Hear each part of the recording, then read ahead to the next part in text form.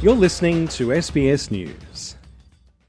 People have long flocked to Coffs Harbour for their summer holidays, but this small slice of paradise is becoming out of reach for some of its local residents. Joanne Johnston will be spending this Christmas and holidays in her car, where she and her 4-year-old son have lived for the past 2 years. It was family and domestic violence. That's why we become homeless. Well, I've applied for over 300 and something properties, and I've got knocked back for every single one of them. Joanne has a job and can afford to pay rent as advertised. But for each property, the competition is ferocious. They're in me budget, but there's not enough properties.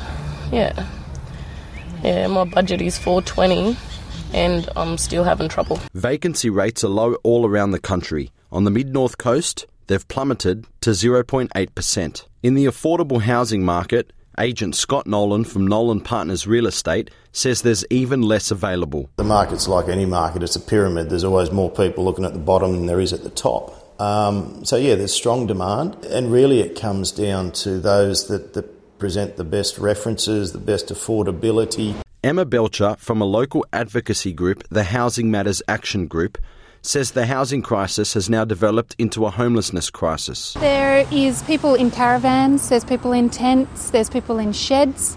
You know, I was talking with someone the other day and they were so excited because they had secured a shed as a rental. Rental prices have increased across states and territories since the start of the coronavirus pandemic. But in Coffs Harbour, the increase has been hefty.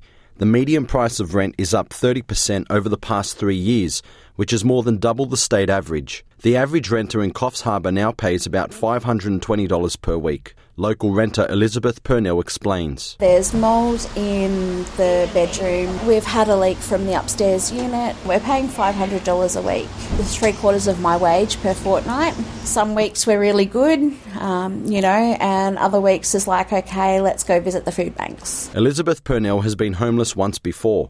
She, her husband and their 9-year-old daughter spent 4 weeks in a caravan. She also has autism, so she regressed quite a fair bit being in the caravan, not having, access to her own space, not being able to reach the toilets in time. Earlier this year, they were just 4 days away from being homeless again, until they found a unit.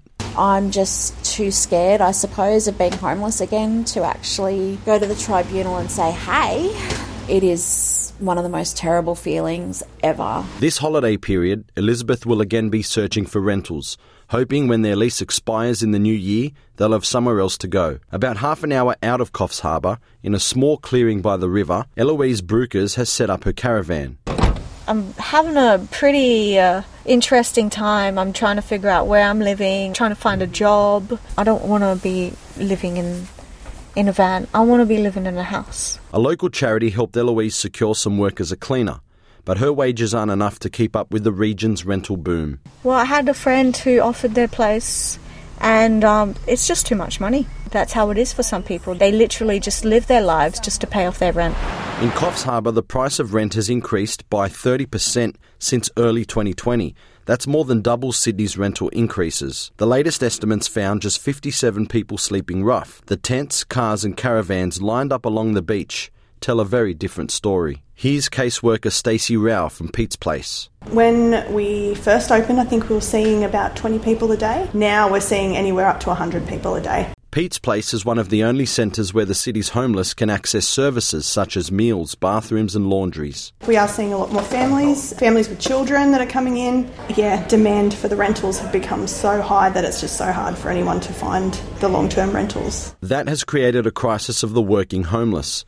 People who, despite having stable work, cannot secure stable housing. Here's Coffs Harbour Councillor Tony Judge. We've got to the point where we're not shocked by the numbers anymore, but you've got to be shocked by the personal situations these people are in.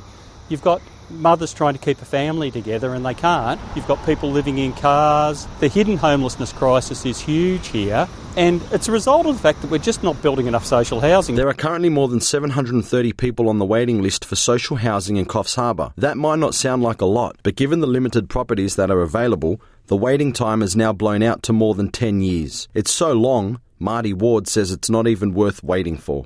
I took myself off. Who's got years and years to be sitting around waiting? There is zero housing. I got a tent. and that's pretty much what I live in. That is literally what I live in. Marty has pitched a tent on the banks of Coffs Creek.